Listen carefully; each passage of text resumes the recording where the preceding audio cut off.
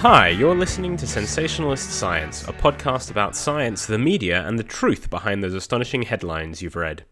I'm your host, GidMK, aka The Health Nerd, and today I'm bringing you a slightly different format to the podcast. As you all undoubtedly know, the novel coronavirus pandemic has changed almost every aspect of our lives already, so I thought, why not my science podcast as well? And so, here we are. Let's try something new. A few days ago, I hosted a live Q&A on Facebook fielding coronavirus questions.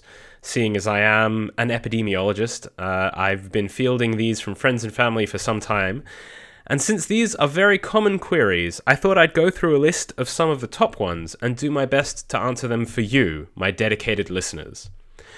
The big caveat here that I announced on Facebook and am very clear about is that I am both primarily a chronic disease epidemiologist and not God, just Gid. So while I will do my best to answer all the questions that I can, I will be very frank with the things I do not know. If you enjoy this episode, and if you have more questions that I haven't answered, let me know on Twitter at GidMK, or Facebook at GidMK Health Nerd, and I will endeavor to answer them in a future podcast. So, let's start off with the first and biggest question I've been asked. The rate of infection. What is the rate of infection for coronavirus and COVID-19? This is a very difficult question to answer. So we don't know the true number of cases of infection of coronavirus in any populations right now. The problem is that we test as many people as we can, but in many places, testing is limited, and we also rarely test people who aren't sick. As you have probably heard, there are asymptomatic cases of coronavirus. So these are people who either do not have symptoms now or never develop symptoms, potentially never develop symptoms, and they can still pass the disease on. But they probably will never be tested because you don't go to a doctor and get tested for anything if you're not sick. And in many countries, they don't meet the testing criteria.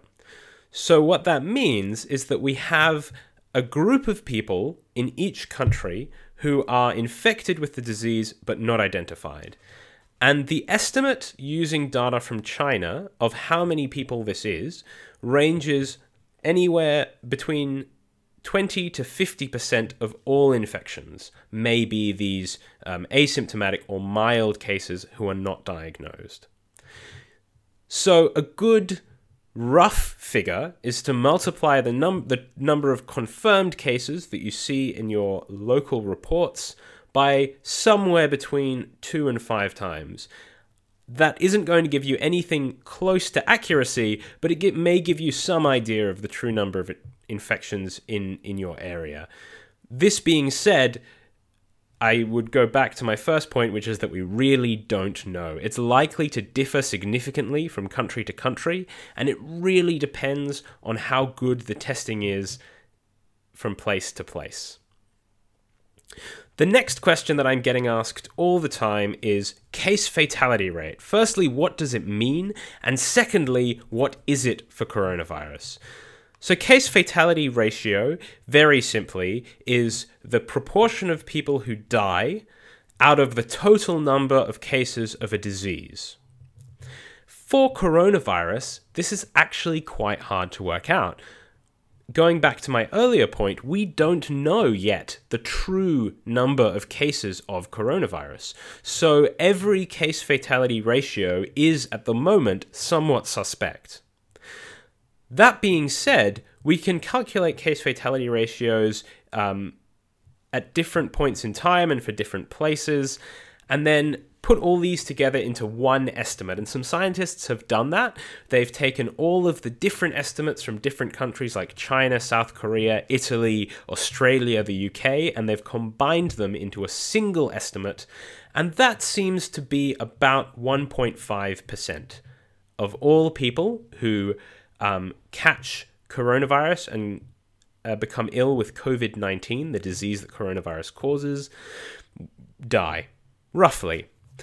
The other thing that's important to remember with case fatality ratios is that they differ depending on your population. So one of the theories as to why Italy is seeing such a high rate of death in their population is that they have an older population and they are smokers. So a lot of people smoke, which is a risk factor for coronavirus and other respiratory infection. And so you see a higher case fatality rate because they have more people who are susceptible to the disease. But I think the best current estimate is somewhere around 1.5% case fatality ratio. That being said, I should also note that this is another thing that's very variable with testing, and places that are testing enormous amounts of people, like Australia and South Korea, are seeing much, much lower estimates of case fatality ratios. So Australia's current estimate is 0.34%, and South Korea's estimate is a bit higher at 0.6%, I believe. It may be that the case fatality ratio is quite a lot lower than 1.8% or 1.5%, but we won't know for some time. The next question that I've been asked quite a few times is, how long is this all going to last? Now, I will say right here, right now, that I am not predicting anything. I don't think you can make good predictions without very complex models about how long this epidemic will last and how many people will get infected. That being said, all of the advice I've seen and all of the experts that I've talked to have given the same message, which is that this will last months, not weeks. The planning that I think you should make at this point in time is to think in terms of months. So rather than saying this will all be over in a week or two, think this may all be over in a month or two, and think about it like that. So a lot of people are asking about contagiousness. How contagious is the disease? And are asymptomatic infections driving the spread of the disease? So we measure the contagiousness of infectious diseases using a statistic called the reproduction number, or the reproductive number, and the basic reproductive number is the main statistic we use, and that is R0. You've probably heard R0 thrown around quite a lot. For normal influenza, R0 is about 1.3 to 1.5 for your seasonal influenza. And for measles, which is a very, very infectious disease, it's somewhere between 15 and 18. So the R0 is simply the average number of people that each infected person goes on to infect. So for influenza, each infected person passes the disease on to, on average, 1.3 to 1.5 people. Or to put it another way, for every 2 people who have influenza, a further 3 will get it from those 2 people. For measles, it's much, much more infectious. It's more like every person who catches measles will pass it on to 18 people unless they are immune. So for coronavirus, we're not 100% sure of the contagiousness of the R0 of the disease. And that's because R0 is calculated post hoc. You always calculate it after the fact by averaging the number of people who are being infected by each case. It requires case tracing, it requires some complex analysis to estimate without case tracing, and it's the sort of thing that you only know for sure once the epidemic is finished. But we can get some very good estimates based on things that have happened in China, things that have happened in other countries, and things that are happening right now. And those estimates put the number of R0 somewhere between 2 and 3, and most likely, at this point, most likely between 2.5 and 3. So what that means is that every person who contracts coronavirus, if the population is susceptible, so if no one is immune, which in this case no one is immune, will pass on the disease to between 2.5 and 3 people. You can bring the R0 down in 2 ways. The first way, as I said, is if people are immune. So once people have caught the disease, or if they're vaccinated against it, they will no longer catch it, and so the R0 will drop. The other method of lowering that R0, or lowering the effective reproduction rate, which is R, is by quarantine measures or social distancing measures, which essentially is what most countries are trying to do now. So the aim of our social distancing measures is to bring the effective reproduction rate from that 2.5 to 3 range, where the spread of coronavirus is very high and lots of people will get it, down to somewhere either just above or below 1, which would either cause the epidemic to slow down significantly or stop entirely. The other question there is about asymptomatic infection. What about all those people who are not symptomatic but are passing on the disease? So firstly, we know that this does happen. There are numerous reports, and it has been demonstrated that people can have sufficient amount of the virus growing in them to pass on the disease even if they don't have symptoms. However, generally speaking, the models demonstrate that these people are probably not the main cause of disease spread. It's certainly true that increases the infectiousness of the virus, but if you're not currently experiencing symptoms, you're not sneezing, you're not coughing, you're not spreading the virus around as much as someone who is.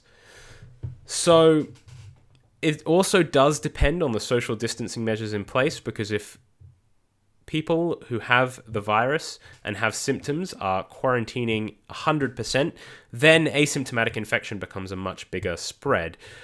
But at the moment, the biggest risk is from people with symptoms, not people silently passing around the disease in the background.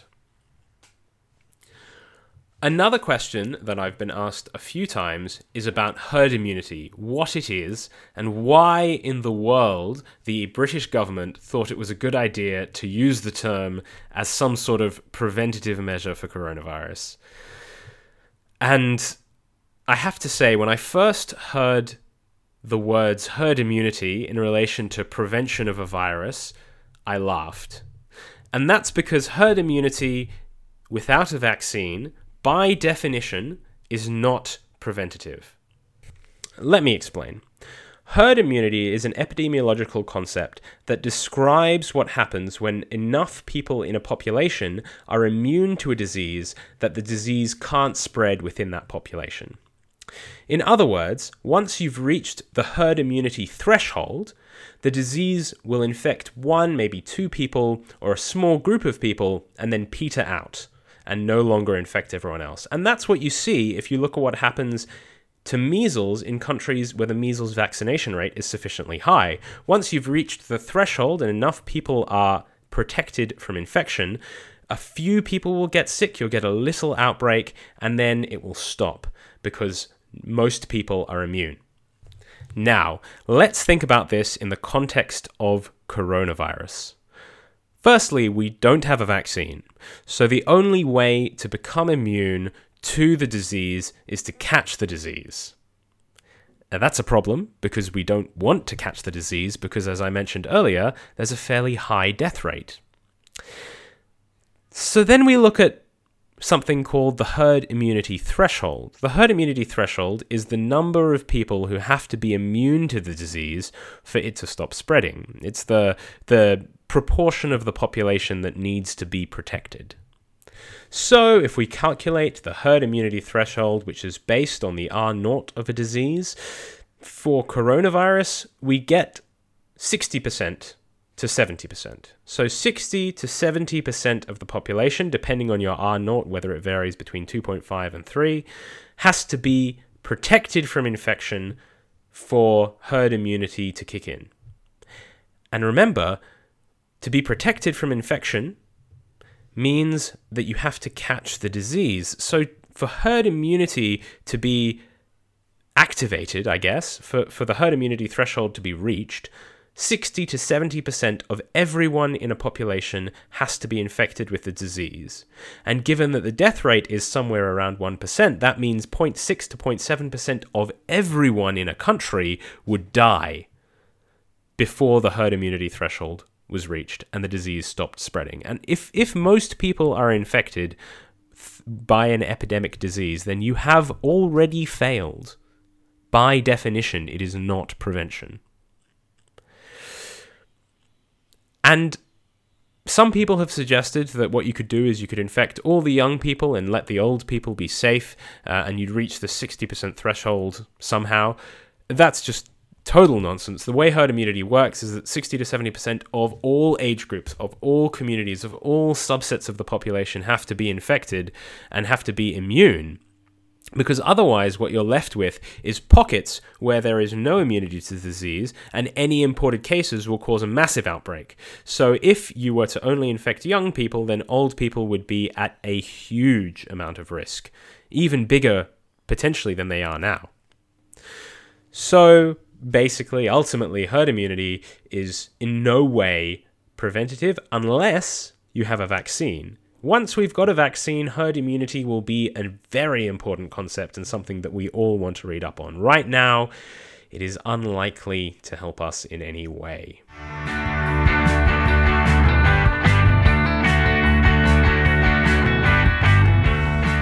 Another question that I am seeing asked a lot is about future cases of coronavirus. Now, I would like to reiterate that I do not like most of the predictions that I've seen made, but I think it's very important to explain why I don't like them. The thing about infectious disease epidemics is that they are very reliant on individual behavior, and they can change a lot depending on what each person does. So, for example, the fact that half of Australia appears to be working from home already, even though the government hasn't technically decreed it, has changed the nature of the epidemic somewhat. If you look at the basic exponential curve plotted last week, using last week's numbers, it predicts a much higher number of cases in Australia than we actually see today. And this is not unexpected. The thing is that people change their behavior in relation to circumstances, even if the government doesn't force them to. They may not change quickly enough, and they may not sufficiently mitigate the issues with coronavirus, which is why the government probably will be forced to step in a meaningful way, and has been forced to step in. But they do change some things about individual behavior. So what you have to do if you're going to really try to predict the number of cases in a pandemic disease like coronavirus is something called agent-based modeling. And what this does is it takes every single person, allocates them kind of a unique set of probabilities, and constructs a really complex scenario where each of them has a potential probability of, going to work, getting the coronavirus there, staying home, getting the coronavirus there. And then what you do is you plot a range of these scenarios, because there are many ways that the future can go. I mean, there's not one prediction, there are hundreds of predictions. And there are actually a few published papers that have done this for Australia, for other countries as well. And if you read them, they're complex, they're technical, they're quite dense, and they're not certain.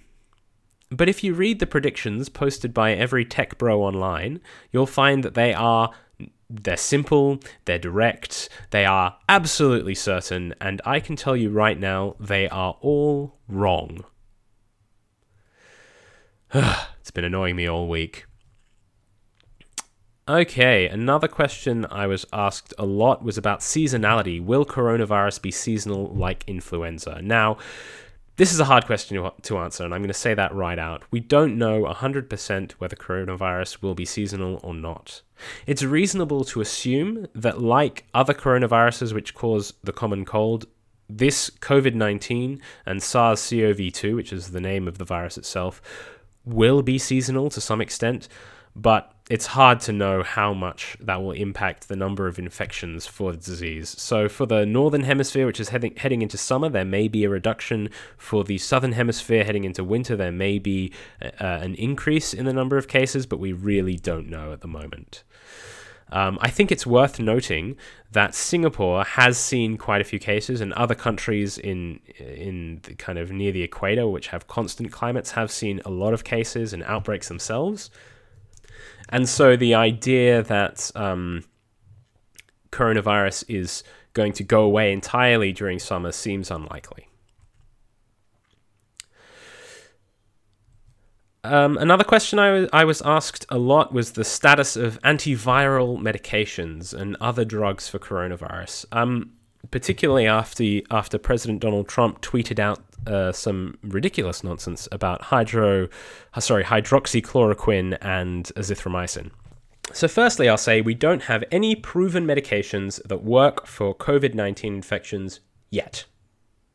There are dozens, if not hundreds, of clinical trials currently being undertaken looking at a variety of drugs, from HIV medications to malaria medications to antibiotics, all of which we hope will be able to treat coronavirus. But thus far, I have to say, the news is not promising. So the study that had everyone really excited about chloroquine and azithromycin and had President Donald Trump tweeting ridiculous nonsense, as I said, was very poorly done and is unlikely to have been accurate in any way.